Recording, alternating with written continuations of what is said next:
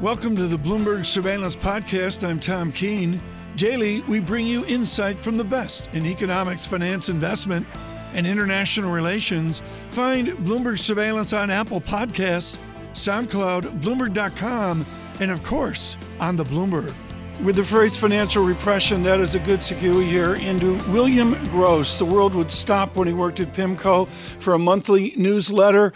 He has been in a kind retirement where his golf game has, I believe, reports have it, has improved. But we're thrilled that Bill Gross would join us today. And here is why. The new normal is one of the great calls of the decade. There's Steve Major at HSBC, Gary Shilling with his call on deflation and disinflation. And then there was Gross and El-Erian in the new normal. Bill, if you look back over 10 years to the advent of the new normal, now you've got a pandemic overlay. Do we escape your new normal at any point?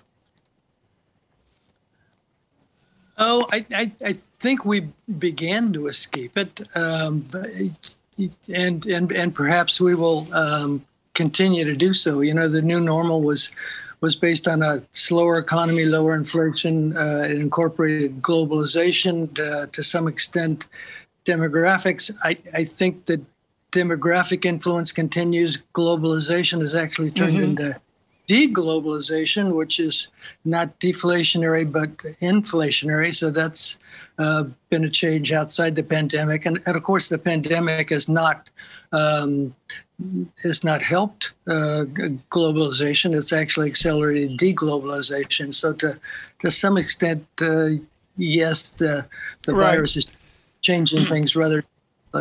Bill, any number of things to talk about, but I've got to go to your memo today where you talk about a $6 trillion deficit. We've heard this from other sources. The great economist Claudia Sahm has made clear we need much, much more deficit coverage. What does your world do? What does the bond world do if we get out to $3, $4, $5, and $6 trillion deficits? Well, the bond world at the moment, it is a melding of the Fed and the Treasury. To my way of thinking, this sounds rather derogatory, but the Fed is the dog and the Treasury is wagging it. And to a certain extent, if the Treasury wants money, if they want 4, 5, 6 trillion, then the Fed will provide it through MMT and through purchases, which they've done. Now, do I endorse that? No. Is that a constructive thing down the road? Probably not. Is it inflationary? Probably yes. We'll have to see, but it hasn't been in Japan. Right. But to the extent that we've melded fiscal and monetary, and I think rather permanently now, deficits can increase, but gosh, Tom, we're at 100% of GDP already, and it goes to 120, 130, 140, 150, and at some point, as others point out, if the Fed stays out of it or their influence, then inflation is going to come back. And in any case, we've had inflation with financial assets and with commodities, and so it's just come back in another form. Bill, I remember the day where you recommended the Procter & Gamble dividend and the bond world fell off its collective chair. Now we have permanence of gross financial repression. I'm going to give you great credit for coming up with that concept. Do we have an asset bubble or bubbles plural because we have your financial repression? Oh, I think so. And we have an asset bubble because interest rates are near zero and negative in many parts of the world. And that, at least to my way of thinking, through dividend discount models and so on, have inflated growth stocks and anything that, have profits far in the future but are growing fast. So but financial repression, if we want to speak to that, is something that's always been swept under the rug by not only by Powell, but by Yellen and Bernanke, et cetera. It's something that can be fixed at a later point because, prior Fed chairpersons have either focused on inflation or focused on, revigorating the economy. And to the extent that that retirees and to the extent that pension funds and savers, so to speak, are being hurt, well, that can just wait. But at some point it can't. And I think we're beginning to see that. I mean, we don't have to talk about Prudential or insurance companies or banks. We can talk about mom and pop on Main Street in Des Moines, Iowa, where they have no more savings and they're not able to earn money on whatever they have left. And, the problem year by year is getting increasingly greater. And I think ultimately that becomes the real chink in the armor of this entire financial complex. Bill, Jonathan here. Always enjoy your writing, and you've never hidden your personality when you do write. I do think, however, today when people read this investment outlook, the investment calls within it aren't the things that are going to jump out at them. It's the things you write about your family. And I ask you this question, Bill, with a deep amount of respect for your career. What's behind that this morning as you put this out? Well, I've always wanted to let people know who I am, and to the extent that they know who you are, and there's a certain amount of honesty in talking about yourself and your life, then, to my way of thinking, it always translated into an equal amount of honesty in terms of the investment world. And I think it's always been an autobiographical type of thing. I didn't want to write a book about my life, but to a certain extent, these outlooks, outline my life as I've moved along. And the current one, where I talk about my son's tattoos, I think it's pretty interesting. It's a topical piece of information, not only for my family, but for society. And, to the extent that readers like it, fine. If they don't like it, and some don't, then that's fine too. Well, Bill, you know that many people are interested in your life. And once again, with a deep amount of respect for the family members that might read this and be terribly upset, you do refer to your son as a disappointment. And I'm trying to understand from you, you look happy right now as we talk, hugely successful. And when people read this, they might just be thinking, Bill sounds really bitter and unhappy. What would you respond to them if they asked you that? Well, I talked about tattoos. I said he was a disappointment in terms of tattoos, and that, that doesn't mean that he's necessarily a disappointment as a son. I didn't have enough room and space for that. But, I talked about my other two kids as well, relatively tattoo-free, and, just something funny to talk about, especially the tattoo on the inside of my son's lip, Lisa, the issue here is his son didn't get a 49ers tattoo. No, that's the real issue. And you're going to go get a Tots tattoo. I do want to say, just going back to the investment thesis, Bill, the idea that you were making an analogy of the tattoo on the global economy that can't be removed for a very long time. And you talk about how you expect the bulk of stimulus to have already occurred and that it's time to get more defensive. What does it mean to get defensive with yields so low right now? Well, a number of things, and yes, that I think the tattoo, is applicable to the global economy. A tattoo is a discoloring of the skin, and certainly the global economy has been discolored by the virus, and things have changed in many ways, as you've spoken to, certainly in the past half hour. What does it mean in terms of investments in defensive yield types of investments? I'm always amazed, and I don't discount the phenomena of growth stocks and the FANGs and the big five, as I call them, and others, because, as real interest rates have declined in the U.S. to amazingly on the 5-year to a minus 130 basis points, much more than other countries, then, this dividend discount models would account for that and make growth stocks do much better than, certainly other investments in the U.S. and globally. But in terms of dividends, I'm always amazed that others don't recognize that if you can borrow money at 0 and 1%, and investors can probably borrow it at 2% on margin, then a relatively stable 7 to 8% investment, call it a tobacco stock, or where I gravitated to some natural gas pipeline stocks with relatively firm dividends. The spread enormous. And if you compound that, 6 or 7% a year relative to your borrowing rate, well, that's almost as good as a growth stock. Not as good as an Amazon, but pretty good. A stable investor. Bill, just real quick here. Are you saying that leverage is good in this kind of environment, given how low rates are? Oh, for sure. You've got to lever. And to the extent that leverage comes back and snaps you, it does that when central banks raise rates. And of course, I don't think, and others and most don't think that rates will be raised for a long, long time. So yes, you've got to be able to borrow money. You can do that with closed-end funds that lever. You can do that with, margin at your own account. Whenever you lever, however, you want to do it safely because, as we know, ultimately leverage is destructive and the forerunner of a bear market as opposed to a bull market. Bill, always appreciate your transparency. And you're always generous with your time. Thanks for joining us today. Bill Gross there on his new investment outlook that he released earlier this morning. Let's use every second we have with Dan Ives here with Wedbush Securities. I'm sure most of our audience on radio and television know of his enthusiasm for technology. Dan, we want to talk to you about China, America, and technology, and yes, TalkTick and all that. But Dan Ives, just reaffirm for us your bullishness on these beleaguered techs right now. Is this the mother of all buy-the-dip opportunities in Apple, in Amazon, and the others?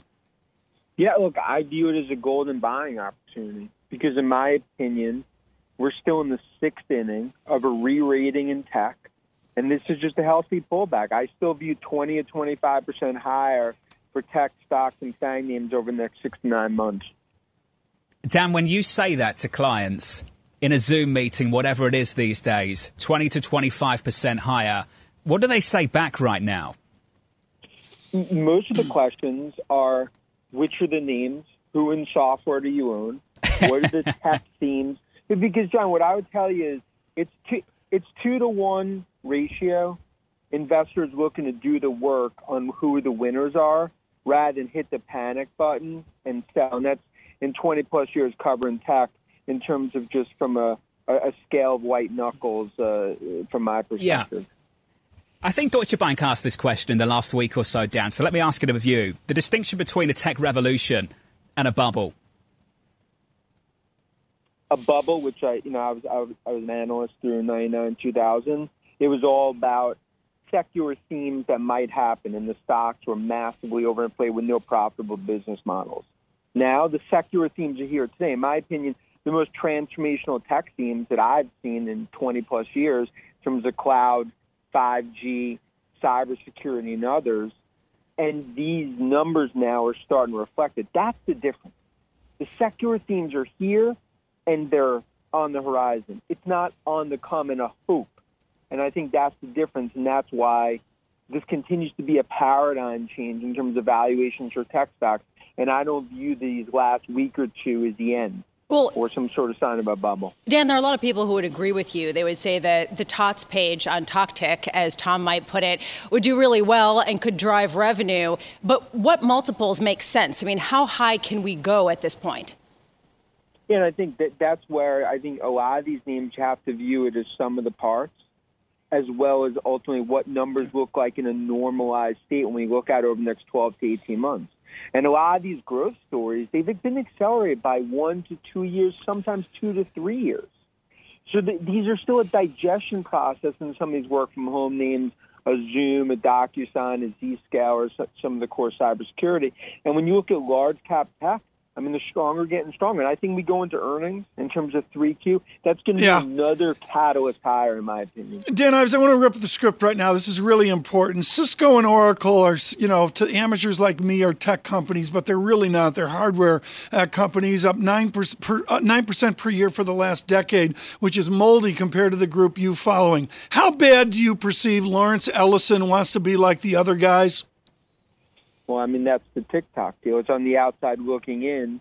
And for Ellison and Oracle, that was once there. I mean, this is an opportunity for them from a TikTok perspective to obviously partner and get in the game and get in that conversation. But I continue to view this as a massive head scratcher in terms of Oracle looking at the deal and obviously a partnership which is totally different than an outright sale, which continues to be the issue. Dan, a head scratcher, and yet Oracle shares in pre-market trading up more than 9%. Isn't this the kind of activity that would point at some of the froth that you're ejecting? Basically, the idea people don't understand it. They don't even understand how real it is. They don't even understand what kind of deal this is, and yet buy Oracle. Well, no, I think that's why I think you have to distinguish between, as you'll call it, froth and fundamental drivers. And I think this is an example of it's a head scratcher in terms of the Oracle partnership and ultimately what that even means. And if it ultimately gets approval by the White House, and this is not just all noise because it's not a sale or divestiture. But that's why as an investor, I think you got to go through the noise and look at the fundamental drivers. Like you look at a name like Apple, it's a 5G super cycle. I think it's a once in a decade cycle. Yeah. That's why you own that name. Others might have fraud. We saw that with Slack over the last week or two. So I think you have to look at the individual stories. It's not just a rising tide lifts all boats. Dan, you mentioned Apple. We don't do this often, but let's do it now. Can you just talk to me about the middle of March when you dropped your price target, but you maintained that outperform rating? I just want to give you a victory lap for that, Dan, because when we were in those depths of March, people just decided that was it. This bull market was over. And Dan, you just stuck with it, with the big tech names. What was the lesson from that moment? No, I appreciate it. Look, the lesson from that moment is it was all about the install base and seeing the forest through the trees and understanding that this was a panic sell-off. And if you just sort of stuck to those fundamental drivers, the stock was going to re-rate further up. And that's why I view, when you look at Apple, and obviously we've talked about it many times, over the last 5-6 years, many times they were dead from a growth perspective, but yet have come back. Look, and that's why the haters will hate, but it just creates the opportunity, in my opinion. I still think 150 base case, 175 bull. Up 52% on the year. Hey, Dan, fantastic to catch up with you. As always, Dan Ives there of Wedbush. Joining us now, Francis Donald with Manulife Asset Management, doing wonderful work across the entire equation of economics. Francis Donald, are the airlines an outlier, or can you actually see U.S. economic growth slowing into the end of the year? Oh, certainly the momentum could stall. Are you a first derivative or second derivative type of guy, Tom? Really, this is an incredibly interesting recovery because you can pick a sector and make a story out of it, or you can also pick sectors that are doing very well, anything in the manufacturing space. We're going to end up with, and I hate to use a letter-shaped recovery, it seems pretty simplistic, but we're going to end up with a K-shaped recovery here, which is that segments of the economy, like airlines, are going to do really poorly, and you're also going to have areas like industrial manufacturing that are going to do well. So you can have any analyst on, they'll pick a sector, they can make a story out of it. Let's be really careful about disaggregating what's happening under the surface. And Lisa, there's a new alphabet out there now. It's a K-shaped recovery, according to Ms. Donald. I know because of your support of Arsenal, it's going to be an A-shaped recovery here in about 12 weeks. Absolutely, or a G-shaped recovery for the Gunners. I will say, Francis, though, talking about the airlines is emblematic. One thing that has been constant has been airlines' layoffs of employees, and they're planning to do another round of possibly hundreds of thousands of layoffs once their aid from the government, from the federal government, wears out. And to Tom's point, this is probably why they don't want to get a bailout. They don't want the strings attached. They don't have the strings attached from the capital markets. How much is that being factored into some of the projections for the economy? The fact that some of these big employers still have layoffs to make that haven't necessarily been even announced yet? Once again, we're using one sector to really paint an excellent example for what's happening underlying the surface, and that is we really have two employment shocks in the U.S. and global economy. We had those 80% of those who were initially laid off who were told your job loss is temporary, and now that number is falling quickly. We have 800,000 to 1 million Americans a week who are filing for unemployment insurance. Those job losses are not going to be temporary. Those are more like 2001 or 2008 style recession. So even those who were told their job loss would be temporary may become permanent.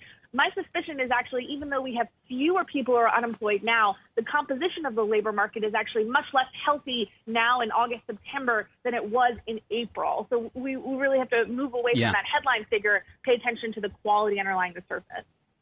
Well, Francis, let's build on that just a little bit more. The composition of this economy going forward. Capital Economics in the last 24 hours did a nice little job on this. It's not about the recovery. for the next 6 to 12 months. It's about the permanent changes of this economy and the sector makeup of it and the permanent shifts we're witnessing. Can you speak to that, Frances? Yeah, it's a huge challenge if you're an asset manager because you know there's another side to COVID and we don't know when it is and we don't even know what unlocks it. I would argue it's not even a vaccine. It's just, reduction in the fatality rate. So what do? You have to trade tactical portfolios, but ultimately focus on the long-term trends. Now, there will be those who are going to focus on behavioral changes or composition of the economy changes. My view as a macroeconomist is to say what fundamentally changed here. And what fundamentally changed is that we're going to have base bottom interest rates for at least 5 years and possibly longer. We're going to have extraordinarily large government deficits and debt to GDP. And we've entered this new paradigm, particularly in North America, where a government issues a bond and a central bank buys it. So we can call that all types of different things, but smells a little bit like debt monetization to me. So these are the structural trends that have really affected our financial system. And sure, you can be excited about digitalization of the economy or the end of malls, but what really starts addressing the way that I'm thinking about my portfolio is what do we do when government bonds are giving us a negative return and we have to make 7%.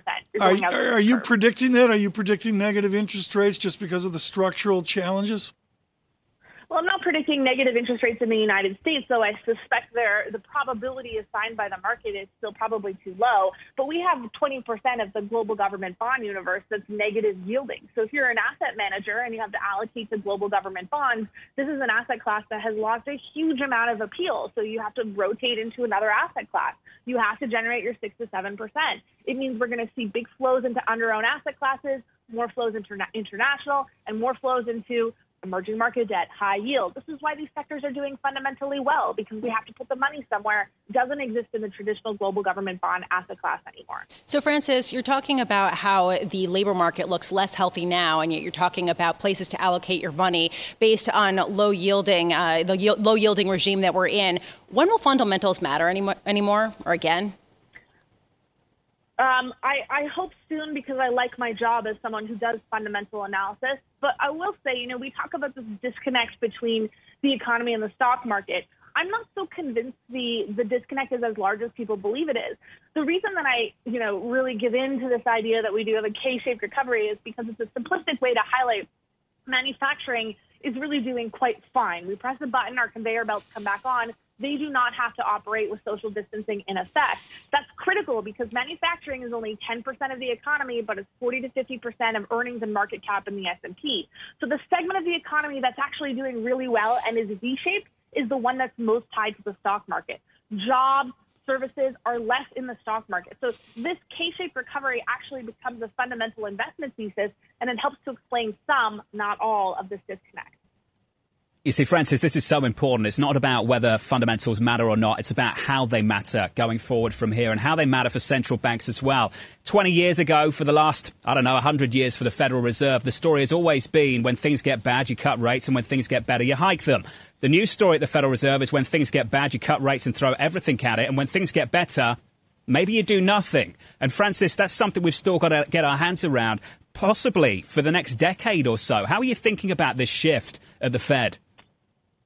Well, effectively what that translates to is I spend an awful lot more time thinking about fiscal policy than I do monetary policy. It also means, for example, when I'm generating 5-year forecasts, I actually have some moderate inflationary pressures in my forecast, but I don't have higher policy rates, and I don't have materially higher rates in the market between the 0 and 10-year. Why is that? Because we have this disconnect now. We can allow for higher inflation and not necessarily mean that means higher interest rates. So this is a paradigm shift in the way that we see those two factors playing together. But ultimately what it means is we've known for a long time monetary policy is a very blunt instrument. It's one tool across the whole economy. The shift here, and I'm in my career off of commenting on central banks, that is kind of the old world. The new world is how is fiscal policy going to target specific sectors that need help, and how will fiscal policy and issuance affect the shape of the curve? What are wages going to do here in the Donald new world? Amazon with 100,000 jobs today, as a round number, it's 11% of the workforce. It's probably a greater percent of the cardboard box force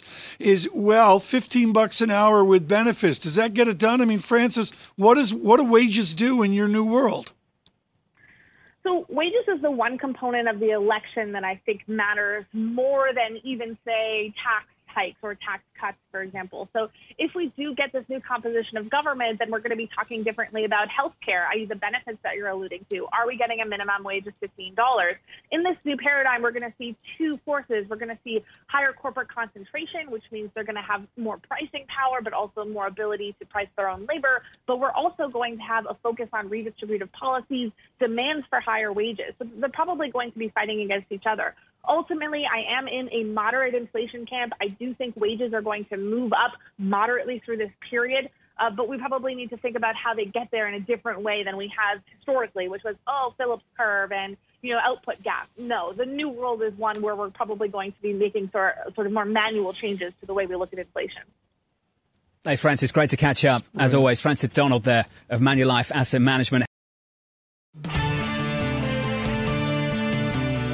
Right now, Lisa Abramowitz and I really want to get to something that's very visceral for both of us, and that is the transportation challenges that we see across New York. That is the Metropolitan Transit Authority. You can do that with Pat Foy, and you can do all the suit and tie stuff, or you can read Jennifer Gunneman's fantabulous article in the New Yorker magazine on driving the bus across Central Park North through this pandemic. It is extraordinary journalism. And Pat Foy, I know you saw that article about one of your bus drivers, Terrence Lane, as well. I love deep in the article where they say, and I'm going to paraphrase, folks, the policemen see you when you're needed, the firemen see you when you're needed, but the bus driver and all of your MTA, you guys see us each and every day. Yeah, Tom, MTA employees performed heroically during the pandemic, as they did after 9/11, as they did after Superstorm Sandy. Obviously, the coronavirus exacted an incredible toll across New York. And at the MTA, 131 of our colleagues passed away from the virus. New York was the epicenter. But the heroic work of men and women working on subways and buses in Metro North and Long Island Railroad and Access-A-Ride and bridges and tunnels is extraordinary. And each of those men and women played an incredible role in supporting New York and moving first responders and essential employees during the pandemic, which I'll remind your viewers is continuing. What's so important here is with the funding shortfall, and if you do not get aid from various larger governments, how many layoffs do you perceive? Well, look, we are asking the federal government for an additional $12 billion, which is the amount of loss we will have in the remainder of 2020 and into 2021. Ridership is down. It's down, actually, subways, buses, Metro North, and Long Island, significantly greater than during the Great Depression, which is extraordinary. If we don't get federal aid, and that's really incumbent upon the Republican Senate leadership to move that bill and move that funding, we may have to cut subway and bus service up to 40% and lay off about 7,400 employees, and up to 50% service reduction on Metro North and Long Island Railroad. Those cuts would be devastating. And frankly, the MTA is really the circulatory system of the New York City regional economy. And jobs will not be created. The recovery will be stunted and thwarted if we don't get that level of funding. I also just want to point out the following. The Chicago Transit Authority, important and well-run agency, pre-pandemic carried on an average day about 2.5 million customers. Last week, in the throes of the pandemic, we carried 2.6 million. So that's a pre-pandemic comparison in the case of Chicago, and during the pandemic in the case of the MTA, and it just demonstrates how important the MTA is. If we don't get that funding and have to make those cuts, it will have a significant, drastic effect on the New York economy, Tom. As somebody, Pat, who grew up in New York City, riding the subway system, and who has seen it through the 80s, through the 90s, there is a fear that we're heading back to another era with the subway system. How realistic is it that we are going to make those cuts? I mean, a lot of people hear what you're saying and just sort of chalk it up as a negotiating tactic. Are we on the brink of heading back to the 80s and the 90s for the subway system? It's not a negotiating attack, Lisa. We've been downgraded again. The rating agencies are not political figures. They're calling it as we see it. Going into 2020, we expected an $80 million surplus. We expected to take hundreds of millions of dollars out of the expense base of the MTA. We've done that. We expect to take an additional $1 billion out in 2021. But this is not a negotiating measure. We have a $12 billion deficit we've got to face. The only level of government that can fund that is the federal government. Yeah. Every state and every city is broke, including the state of New York and the city of New York, and it's only the federal government. This is a national crisis that requires a national solution. Pat, given that financial backdrop, how do you plan on deploying the resources to enforce the new mandate to wear masks on the subways and buses or face a $50 fine? So it's a great question. So the mask fine provision went into effect this morning. We've been surveying our customers, physically counting. Mask compliance before today was about 96% on buses, 91% on subways, well over 90 on Metro North and Long Island Railroad. I spent the morning this morning with the MTA Mask Task Force. I rode the E in Queens from Jamaica. It got off at 74th Street and Roosevelt Avenue, took the 7, then got on the 4 or the 5 from Grand Central down to Bowling Green, which is where the MTA's office is. I will tell you that of the thousands of people we saw this morning, there was only one without a mask. My colleagues and I handed out probably a couple of hundred masks to people who already had them, so they'd have them for tomorrow. Masks are available from station agents. They were also being distributed by Long Island Railroad and Metro North. Our goal is not to fine anybody. This is not a revenue matter. It's in the interest of public health, protecting our customers and our employees. Wearing a mask is the most important thing to do that. We're not looking to issue a lot of fines. Pat, we're out of time, but we say congratulations to you and all of the essential workers of your MTA. Thanks for listening to the Bloomberg Surveillance Podcast. Subscribe and listen to interviews on Apple Podcasts, SoundCloud, or whichever podcast platform you prefer. I'm on Twitter at Tom Keene. Before the podcast, you can always catch us worldwide on Bloomberg Radio.